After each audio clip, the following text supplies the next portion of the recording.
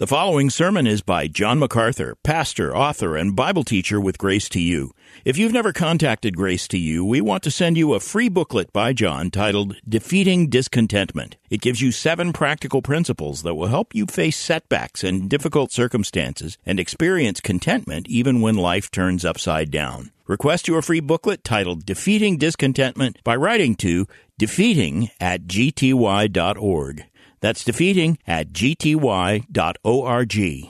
This offer is good in North America and Europe through June 2024. And now, unleashing God's truth one verse at a time, here is Grace to You Bible teacher John MacArthur. All of our worship is necessarily worship not only in spirit but in truth, and so it needs to be informed by the Word of God. And we're going to look at the Word of God this morning, and we're going to look at a truth that is the supreme truth about the very nature of God. This is not only our first blessing, but is that which is most preeminently true about God. Go back to Ephesians chapter 1, and I just want to let you know you're very privileged to be here today, because what you're going to hear in this next little while is foundational to absolutely everything you ever think about in your life, and certainly foundational to our worship and preparing us for heavenly worship. I draw you back to chapter 1, verse 3, and I just want to read down into verse 6. Blessed be the God and Father of our Lord Jesus Christ, who has blessed us with every spiritual blessing in the heavenly places in Christ, just as He chose us in Him before the foundation of the world, that we would be holy and blameless before Him. In love, He predestined us to adoption as sons through Jesus Christ to Himself, according to the kind intention of His will, to the praise of the glory of His grace, which He freely bestowed on us in the Beloved. This is a letter written to Gentiles, Gentile believers who had no history in the Old Testament. The Apostle Paul introduces them to the true God at the very point at which you start understanding God, and that is at the point of His absolute and utter sovereignty. When the apostle says, bless the Lord, bless the God and Father of our Lord Jesus Christ, the one true God, the God who is one in nature with His Son, the Lord Jesus Christ, this is a call to worship. This is a call to worship, and that's how Paul begins this letter. It might seem a little out of order to begin with a call to worship before you have explained why. Maybe we might assume that the call to worship would come after the blessings have been revealed and declared and explained in the first chapter and the rest of the letter. Maybe we would assume the call to worship would come at the end in response to all of that. But the Holy Spirit-inspired apostle knows what is coming, and he cannot contain his praise. He is breathlessly overwhelmed by the salvation of God. So breathless is he that he barely takes a breath from verse 3 to verse 14. So thrilled is Paul that he calls the saints and the faithful to join him in this praise, even before all the blessings are revealed. Bless the one who has blessed us with all spiritual blessings in the heavenlies in Christ Jesus. God has blessed us with spiritual blessings as to their nature rather than temporal ones, with heavenly blessings as to their sphere rather than earthly blessings, in Christ as to their agency rather than through any other created medium. We have been blessed with all spiritual blessings in the heavenly places. These are eternal. These are eternal. Blessings to come to those who are saints and faithful. The first of these blessings is the blessing of being chosen and predestined. You see the word chose in verse 4. You see the word predestined in verse 5. You see the word predestined again in verse 11. This is the first and primary of all heavenly blessings. This is where our salvation begins. And this doctrine of sovereign choosing, predestination, sovereign election, is what determines not only the beginning, but the ending. This is blessing number one. And it is tied to the very essential characteristic of God, that He is in control. That's what it means to be God. Every blessing is granted to the saints and the faithful. Every blessing, every heavenly blessing. But every heavenly blessing is granted to the saints and faithful because they were chosen. And they were chosen in Him, in Christ, before the foundation of the world. Salvation of sinners is a result of God's being God. The calling and gathering of God's people to eternal salvation started with God being sovereign and choosing and predestining by name the elect to eternal glory. So the salvation of sinners who make up the redeemed, who make up the church, are decreed by the eternal God Himself. That's what it means to be God. He chose before the world began all who would be a part of His redeemed humanity. He predestined them. He chose them to be His sons. He chose to adopt them, to forgive them, to bring them through redemption to a full heavenly inheritance.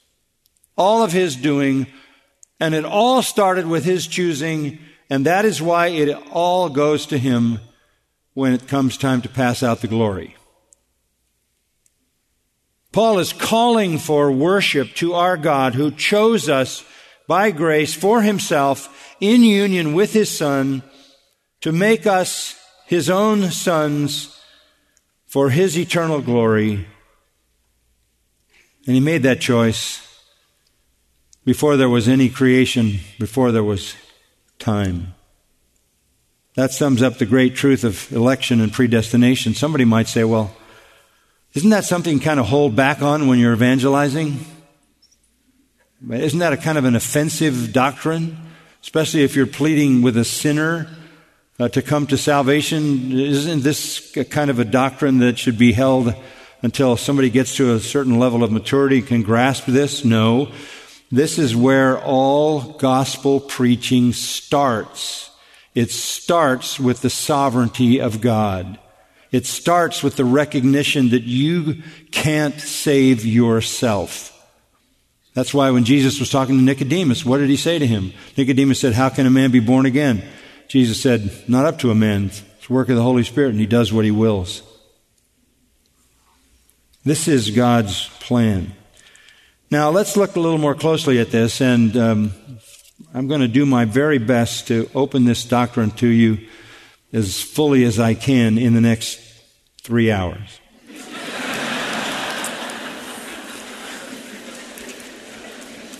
So the origin of this, back in verse 4. We have been blessed with every spiritual blessing in the heavenly places in Christ because it all started when He chose us. Verse 5, when He predestined us. Chose. It's an aorist middle. It's what we call reflexive. He chose for himself, unaided, uninfluenced by any external reality. Matthew 25:34 says, "Then the king will say to those on his right, 'Come, you who are blessed of my Father, inherit the kingdom prepared for you from the foundation of the world.'" What a statement. The king is Jesus, and he will say, "Come, you're the blessed, inherit the kingdom prepared for you from the foundation of the world." In Revelation 13:8 we read, "And all who dwell on the earth will worship Antichrist. Everyone whose name has not been written from the foundation of the world in the book of life of the Lamb who has been slain." Those that are chosen and predestined have their names written in the eternal book of life. That same thing is repeated in Revelation chapter 17 and verse 8. Toward the end of Revelation, in the 20th chapter, verse 11, we read, "Then I saw a great white throne and him who sat upon it, from whose presence earth and heaven fled away, and no place was found for them." This is the final judgment. "And I saw the dead, the great and the small, standing before the throne. And books were opened. And another book was opened, which is the book of life. And the dead were judged from the things which were written in the books according to their deeds. And the sea gave up the dead which were in it, and death and Hades gave up the dead which were in them. And they were judged, every one of them, according to their deeds. Then death and Hades were thrown into the lake of fire." This is the second death, the lake of fire. Verse 15, "And if anyone's name was not found written in the book of life, he was thrown into the lake of fire." Even final destiny is tied to whether your name was written in God's book before the foundation of the world. Divine sovereignty, divine election and predestination is the first of all spiritual blessings. That's why Paul begins there. And this is precisely what our Lord Jesus taught back in John's Gospel, chapter 1, verse 12. "But as many as received him," speaking of Christ, "to them he gave the rights to become children of God, even to those who believe in his name, who were born not of blood, nor of the will of the flesh, nor of the will of man, but of God." If you were born again, it wasn't your will, it was God's will. Jesus, as I noted a minute ago, spoke that way to Nicodemus in chapter 3, and again in chapter 10 of John's Gospel. Look at verse 14. "I am the good shepherd, I know my own, and my own know me. Even as the Father knows me, and I know the Father, and I lay down my life for the sheep. I have other sheep which are not of this fold. I must bring them also, and they will hear my voice, and they will become one flock with one shepherd." He's talking about Gentiles. He already knows who his sheep are. And he knows they will hear his voice, and he knows they will come, and they will become one flock, Jew and Gentile, together. Later in John's Gospel, in chapter 15 and verse 16, our Lord says this, "You did not choose me, but I chose you." Pretty clear, isn't it? You did not choose me, but I chose you. In the book of Acts, chapter 13, verse 48, on Paul and Barnabas' first missionary journey, the scripture says, "As many as were appointed to eternal life believed." As many as were appointed to eternal life believed. In the 18th chapter of Acts, when the apostles came to Corinth for the first time, the gospel just arriving, the most amazing statement is made. The Lord says, I have many people in that city. The gospel hadn't even arrived there, but the Lord knew who the elect were in Corinth. In Paul's second letter to the Thessalonians, listen to chapter 2, verse 13. We should always give thanks to God for you, brethren, beloved by the Lord, because God has chosen you from the beginning for salvation through sanctification by the Spirit and faith in the truth. It was for this He called you through our gospel, that you may gain the glory of our Lord Jesus Christ. He says to the believers in Thessalonica, we thank God. God chose you. God saved you. He is sanctifying you. He granted you faith in the truth. It was a calling that was irresistible and effectual, by which He called you through the gospel, with the purpose of your gaining the eternal glory of the Lord Jesus Christ. This is not something that is obscure in Scripture. This is how God works, because this is God-like. God is God. In Deuteronomy chapter 7, God calls Israel my elect. In 1 Timothy 5:21, God says angels are elect.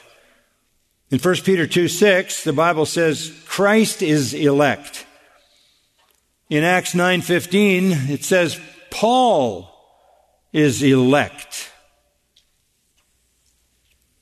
So when we start with this first of all spiritual blessings, we understand that the foundation of all understanding of how God does His saving work begins with the doctrine of divine, sovereign, eternal election before the foundation of the world, which is also identified in verse 5 and 11 as being predestined.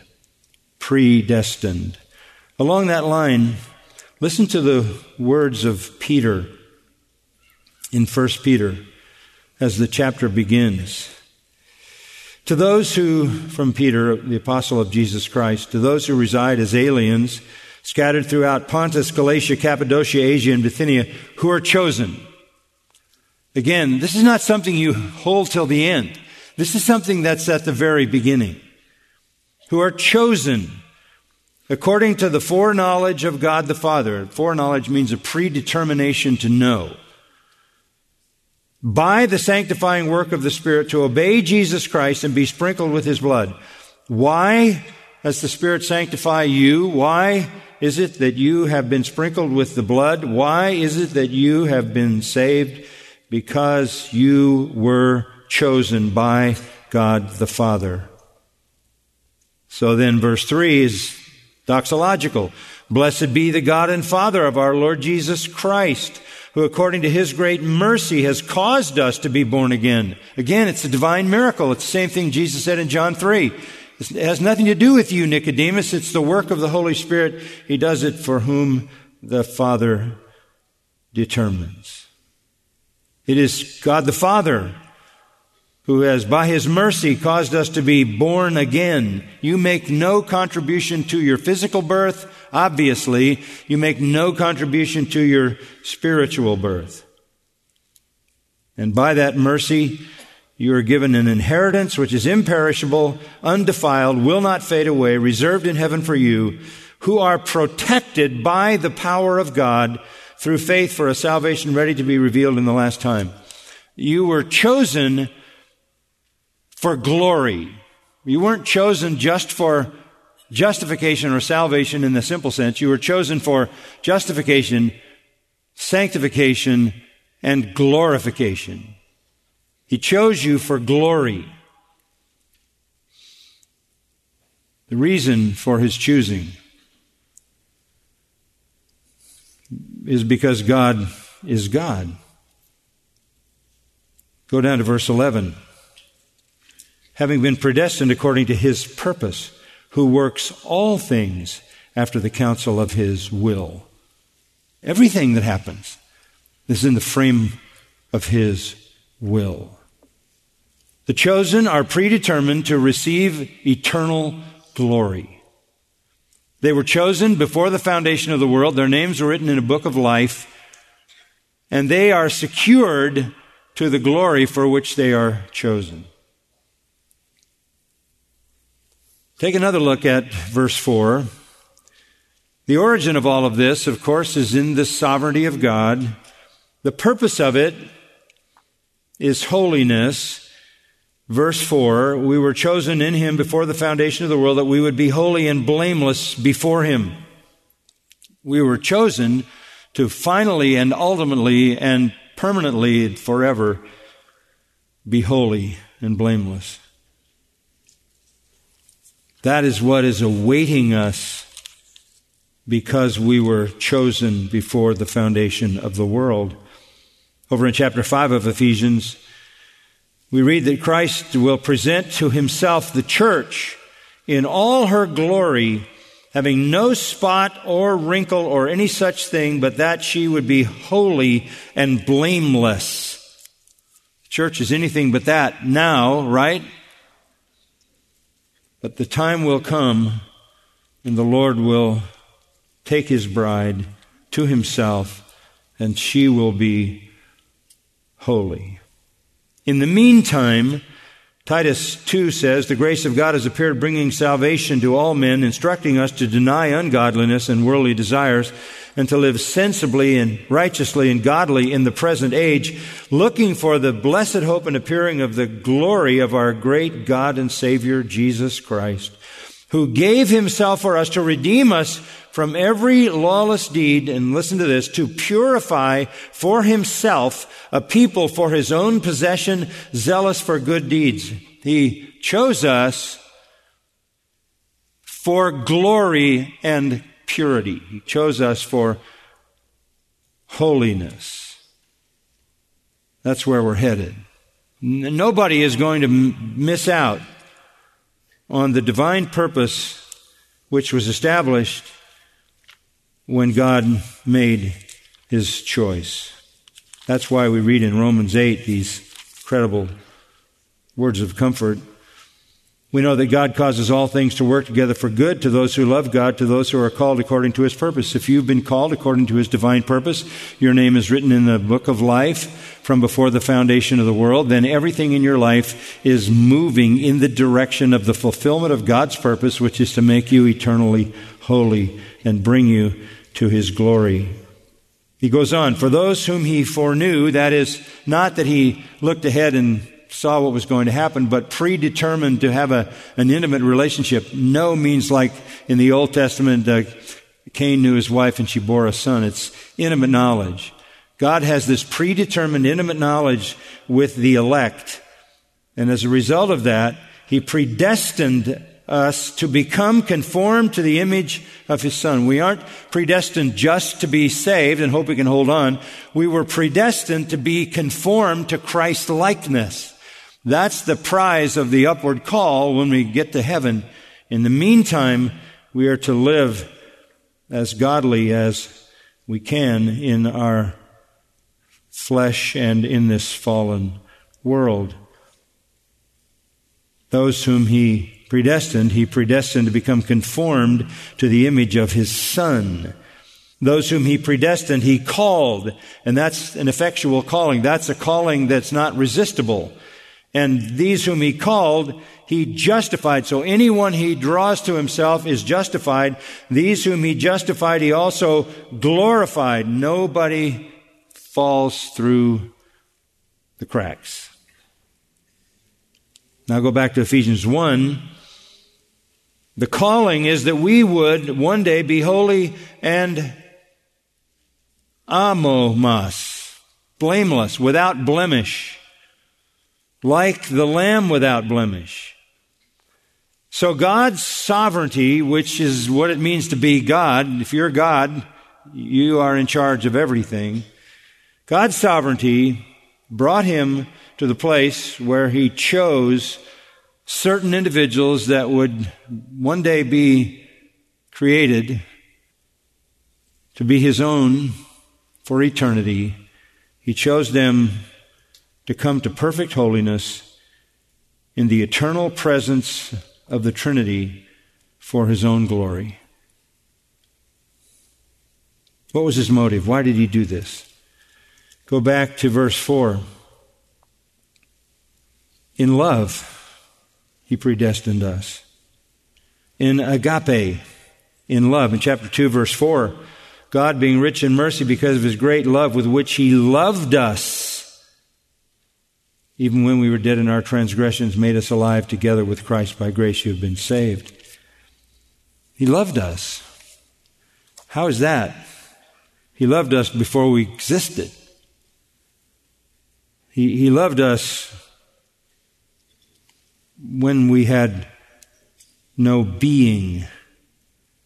How can God choose to set his love on those who have done absolutely nothing to deserve it?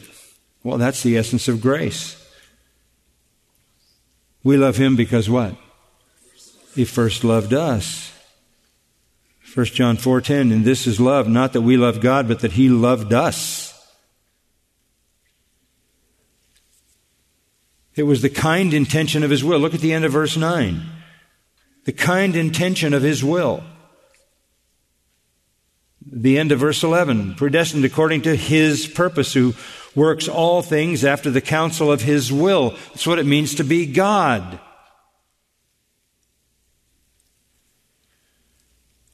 And what is the result of his choosing? Verse 5, he predestined us to adoption as sons through Jesus Christ to himself.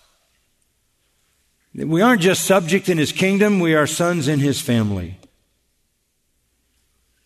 This is all throughout the epistles of the New Testament, a celebrated, joyous doctrine. Galatians 3:26, for you are all sons of God through faith in Jesus Christ.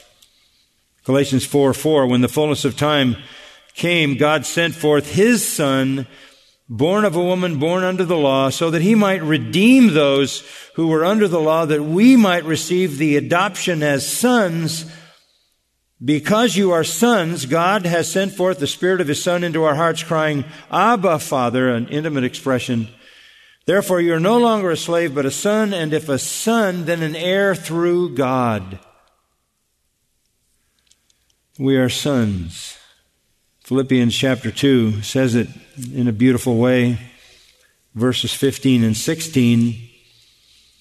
So that you will prove yourselves to be blameless and innocent children of God, above reproach in the midst of a crooked and perverse generation, among whom you appear as lights in the world, holding fast the word of life. This work of God, this electing work of God, leads to our eternal glory. It is an unspeakable, incomprehensible blessing to be granted spiritual life in regeneration. We would all agree to that. So also is it a remarkable blessing to be freed from the penalty of sin. And so is it a remarkable blessing to be declared righteous in Christ.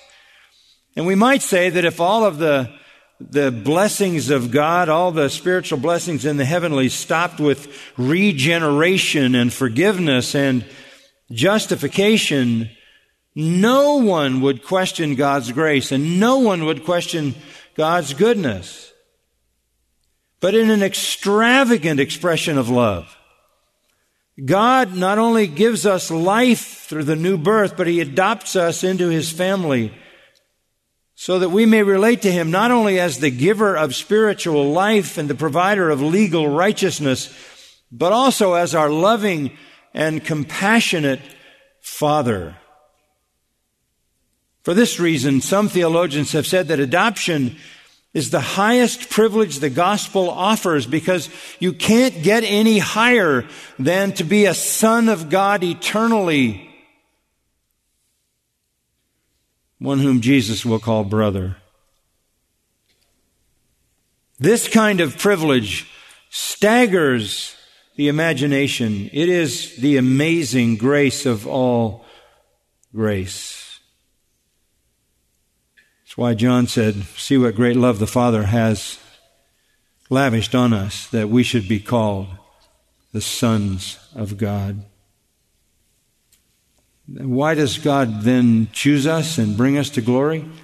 The goal, we've seen the origin in His sovereign choice. The purpose, eternal holiness. The motive, love. The result, sonship. The goal, we've already looked at it, but go back to Ephesians chapter 1, verse 6. And what is the goal? It is to the praise of the glory of His grace. Verse 7 ends about the riches of His grace. Verse 12, to the praise of His glory. Verse 14, to the praise of His glory. God does everything for His own eternal glory, that He may be worshipped forever and ever by saints and angels. He's worthy of that glory. Without doubt, this is the most foundational doctrine in all the doctrines of salvation. It is the most loved doctrine, and I think the most cherished doctrine by those who understand it.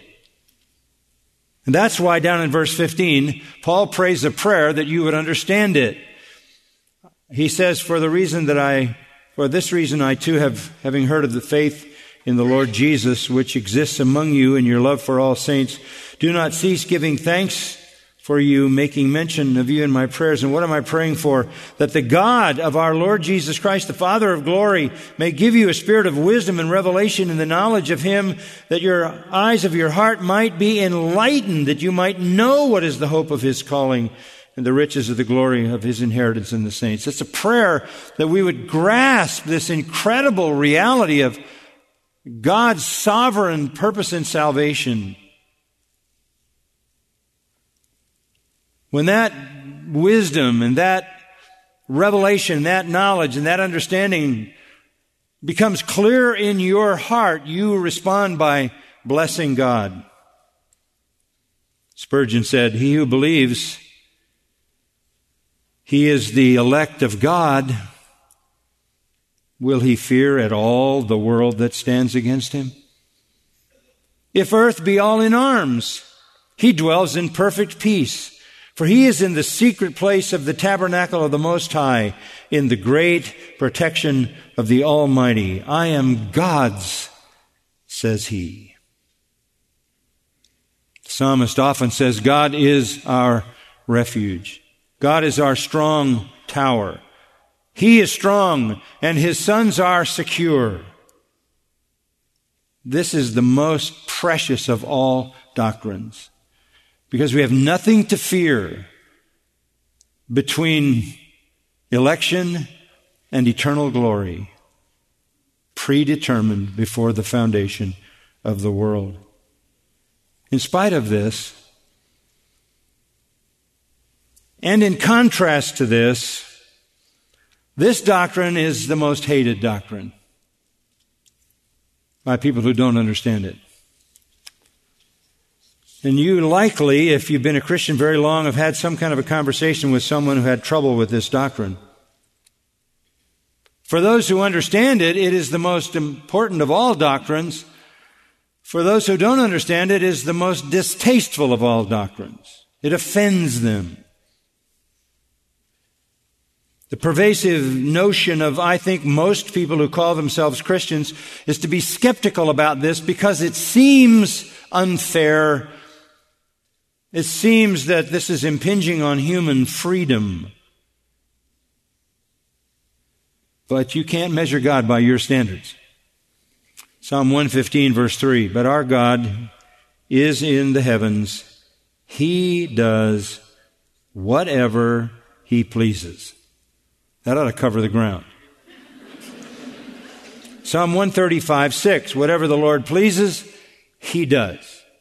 Daniel 4:35, all the inhabitants of the earth are accounted as nothing, but God does according to His will in the host of heaven and among the inhabitants of earth, and no one can stay His hand or say to Him, what have you done? That understanding leads to Revelation 19:6, hallelujah, for the Lord our God Almighty, do you know the next word? Reigns. The Lord Almighty reigns. Deuteronomy 10, verses 14 and 15, behold, to the Lord your God belong heaven and the highest heavens, the earth and all that is in it. Yet on your fathers did the Lord set his affection to love them, and he chose their descendants after them, even you above all peoples. Is this unjust? Listen to Psalm 97:2. Righteousness and justice are the foundation of his throne. Psalm 50:21 asks the question, you thought that I was altogether like you? What is divine justice? Divine justice is the essential attribute of God whereby he infinitely and perfectly, just in himself and of himself and for and from and by himself and none other, loves righteousness and defines what righteousness is. He wills it, therefore it is just. He wills it, therefore it is righteous. William Perkins, Puritan, said, we must not think that God does a thing because it's good or right, but rather is the thing good and right because God wills it and does it. Stephen Charnock adds, the great controversy between God and man is this: shall God be God? His will or man's? If anyone's will is superior to God's will, frustrating God's will, God could not be God. That is atheism or idolatry. Yet it is popular to so dethrone God. Picked up a few quotes from evangelical pastors and leaders. Let me read them to you. To suggest that the merciful, long-suffering, gracious, and loving God of the Bible would invent a dreadful doctrine like election would have us believe it is an act of grace to select only certain people for heaven and by exclusion others for hell comes perilously close to blasphemy.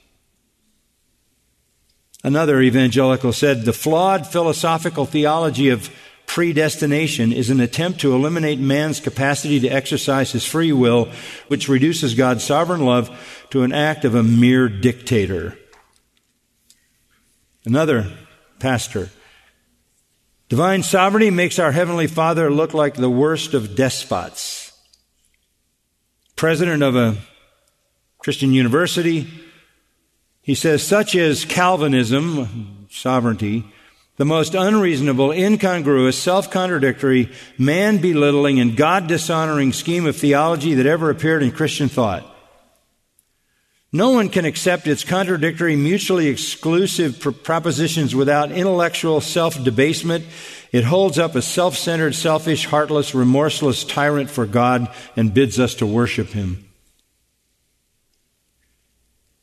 Another popular evangelical says, 5-point Calvinism makes God a monster who eternally tortures innocent children.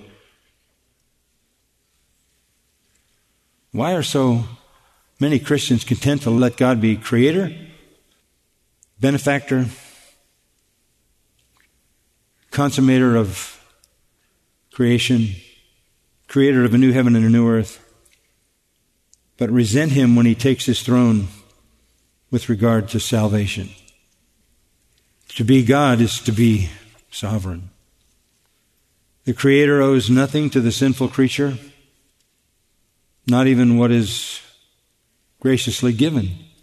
Salvation is not a matter of justice or fairness, it's a matter of mercy and grace. This offends some people. Here's another comment. To say that God sovereignly chooses who will be saved is the most twisted thing I have ever read, makes God a monster.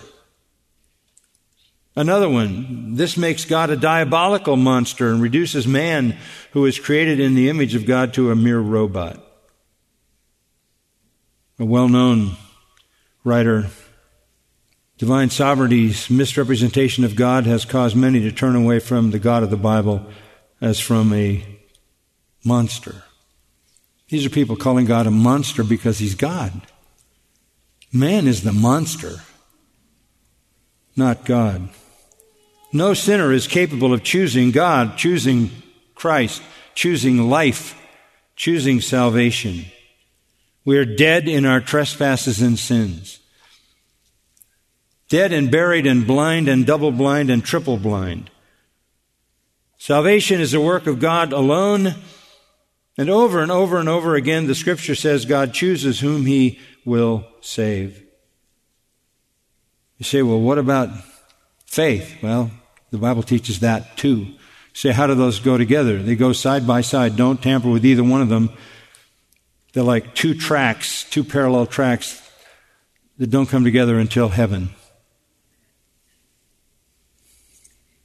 But what is hard for you to understand is trivial simplicity to God. We know He's sovereign. That's why we pray for people's salvation, right? Why would you pray for somebody's salvation unless you thought God was the one who saves?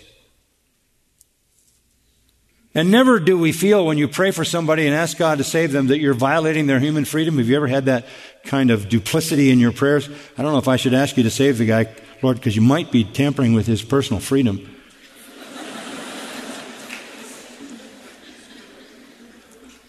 The fact that God chooses is essential to the very essence of who God is.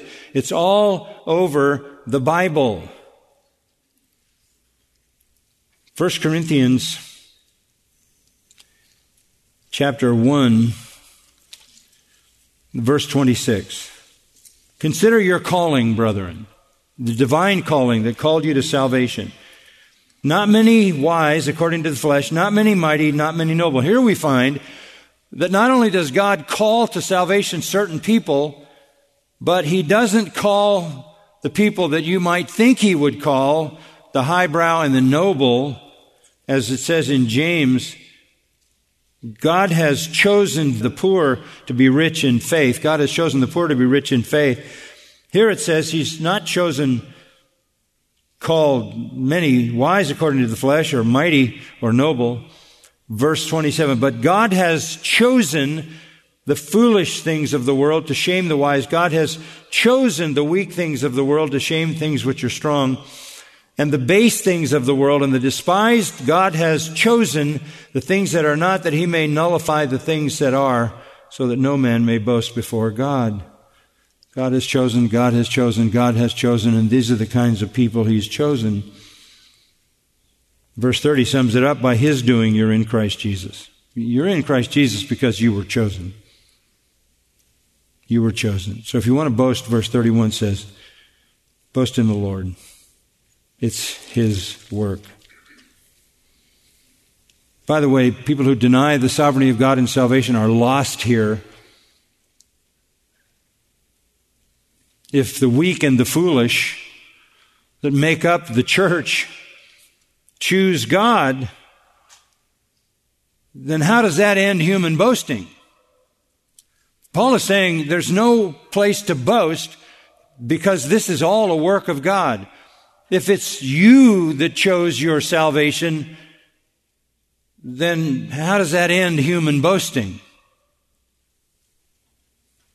It turns the whole passage into utter nonsense. And you know you can't boast in your salvation. In Romans chapter 9, verse 14, Paul poses a question. What shall we say then? There's no injustice with God, is there? May it never be. For He says to Moses, I'll have mercy on whom I will have mercy. I will have compassion on whom I have compassion. It doesn't depend on the man who wills or the man who runs, but on God who has mercy. God saves whom He will. For the Scripture says to Pharaoh, for this very purpose I raised you up to demonstrate my power in you, and that my name might be proclaimed throughout the whole earth. So then He has mercy on whom He desires, and He hardens whom He desires. You will say to me then, well, why does He still find fault? For who resists his will? If it's all his choice, then what responsibility do we have?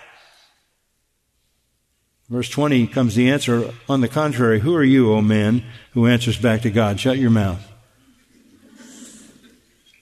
Thing molded has no right to say to the molder, why did you make me like this? Because the potter has a right over the clay.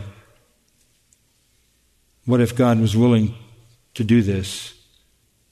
It's all up to him. If all Paul is saying is that God chooses those who choose him, then why the question about injustice? Why would he pose the question, is this unjust? If it's just a matter of human choice, then there's no reason to talk about injustice on God's part. If it's a human choice, there's no reason to object. No need to defend divine justice. No need to tell people not to boast. They probably ought to boast if it was their doing. So, the denial of sovereign election turns these passages into chaos. There are some who say, well, no, God doesn't choose because he doesn't know the future. He can't know what's going to happen. This is called open theism in its contemporary form. He can't choose anyone because he doesn't know what hasn't happened yet. He's like all the rest of us. He's reading the news. That's not what the Bible says, by the way. God, according to Scripture, is the one who makes known the end from the beginning, Isaiah 46:10. In Isaiah 44, he says, and there's no God like me, declaring things that are coming, events that are going to take place, Isaiah 44. He foretells events centuries before their occurrence.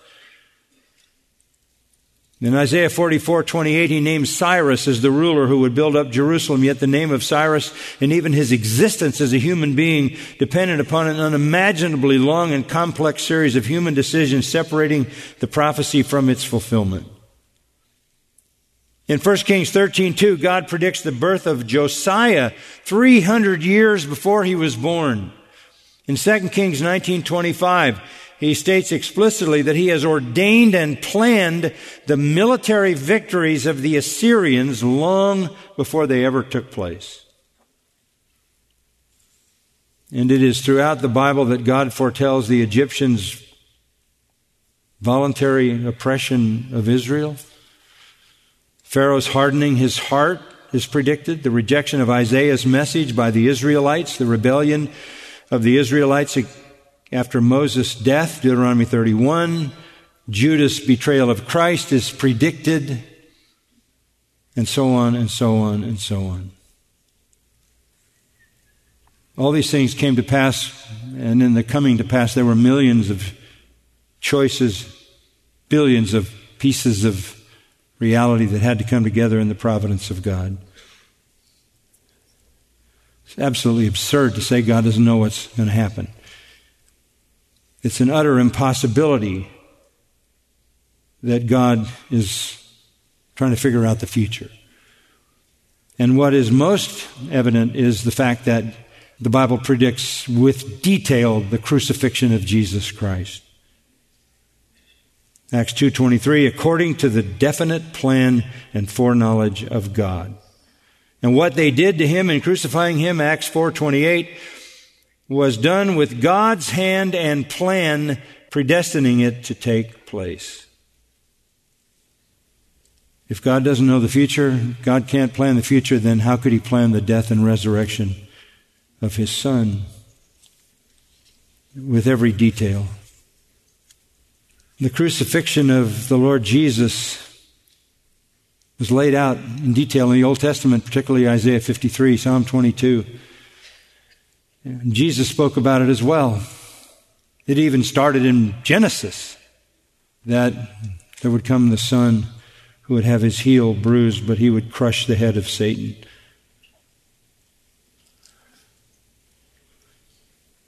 The immutable, sovereign, loving, faithful, gracious, omnipotent Lord of heaven, whose word cannot return void, always achieves his purposes. His plans are invincible. He speaks and it will happen. Listen to what Isaiah said. Chapter 43, I, even I, am the Lord. There is no Savior besides me. It is I who have declared and saved and proclaimed. And I am God, even from eternity. I am He, and there is none who can deliver out of my hand. I act, and who can reverse it? Isaiah 46, 9 and 10. For I am God, there is no other. I am God, there is none like me, declaring the end from the beginning, and from ancient times things which have not been done, saying, my purpose will be established, and I will accomplish all my good pleasure.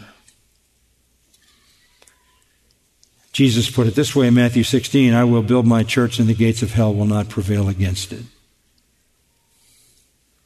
Now we're getting close to the end. There's just one thing I want to point to you. In this opening chapter, this wonderful doctrine of election is tied to Christ. He chose us in Him. He chose us in Him. What is that about? Just turn to Titus quickly. Titus chapter 1. Paul, a bondservant or a slave of God, an apostle of Jesus Christ, listen to this, for the faith of those chosen of God, again, sovereign election, the faith of those chosen of God, and the knowledge of the truth which is according to godliness, in the hope of eternal life, which God, who cannot lie, promised literally before time. Before time. God chose and promised the knowledge of the truth that would produce godliness and eternal life, and He made that promise before time. Who did He make the promise to? Well, it was only God. So to whom did He make the promise? There's only one possibility. He had to make the promise to one member of the Trinity or another, and the answer comes in 2 Timothy chapter 1. It's such a magnificent answer. 2 Timothy 1:9. God saved us, called us with a holy calling. Again, whenever you see call in the epistles, it's always an effectual call, an actual call to salvation, not just a broad evangelistic call. Who saved us, parallel to calling us with a holy calling, not according to our works, there weren't any, we didn't exist, but according to His own purpose and grace, which was granted us in Christ Jesus before time began. It's the exact same phrase as in Titus 1. It's translated differently, but it's the same thing. So God promised before time began to redeem sinners. That promise here was granted before time began in Christ Jesus. So God the Father promises to God the Son that He's going to redeem a humanity. Make it simple, that will become the bride of His Son. The bride of His Son. The Father is going to redeem a bride for His Son. Turn to John chapter 6. This is coming down to the most amazing reality. John 6:37. I just love this. John 6:37. All that the Father gives me will come to me. Whoa. Who comes to Christ? All that the Father gives Him. The Father is gathering a bride for His Son through the history of redemption. And all that the Father gives me will come to me. And the one who comes to me I will certainly not cast out. Why? Because there's something especially charming about the one who comes? No, because the one who comes is a gift from the Father. For I have come down from heaven not to do my will, my own will, but the will of him who sent me. This is the will of him who sent me, that of all that he has given me, I lose none, but raise it up on the last day. Father chooses a bride. The Father chooses in eternity past. In time, the Father draws the chosen toward Christ. Each of them is a gift from the Father to the Son, a gift of divine love. The Son would never refuse the Father's gift. The Father chooses, the Father draws. Down in verse 44, no man can come to me unless the Father who sent me draws him. The Father chooses, the Father draws to the Son.